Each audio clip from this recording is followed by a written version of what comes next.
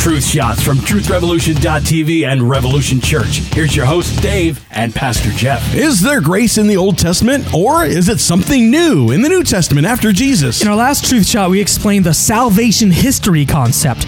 Mercy is absolutely in the Old Testament. It's all over. Listen to the Apostle Paul, writing in the New Testament. He explains that mercy is not a new idea. Romans 4, 1-3 says, "What then shall we say that Abraham, our forefather, according to the flesh, discovered in this matter? If in fact Abraham was justified by works, he had something to boast about, but not before God." It continues. What does Scripture say? Abraham believed God, and it was credited to him as righteousness. The point?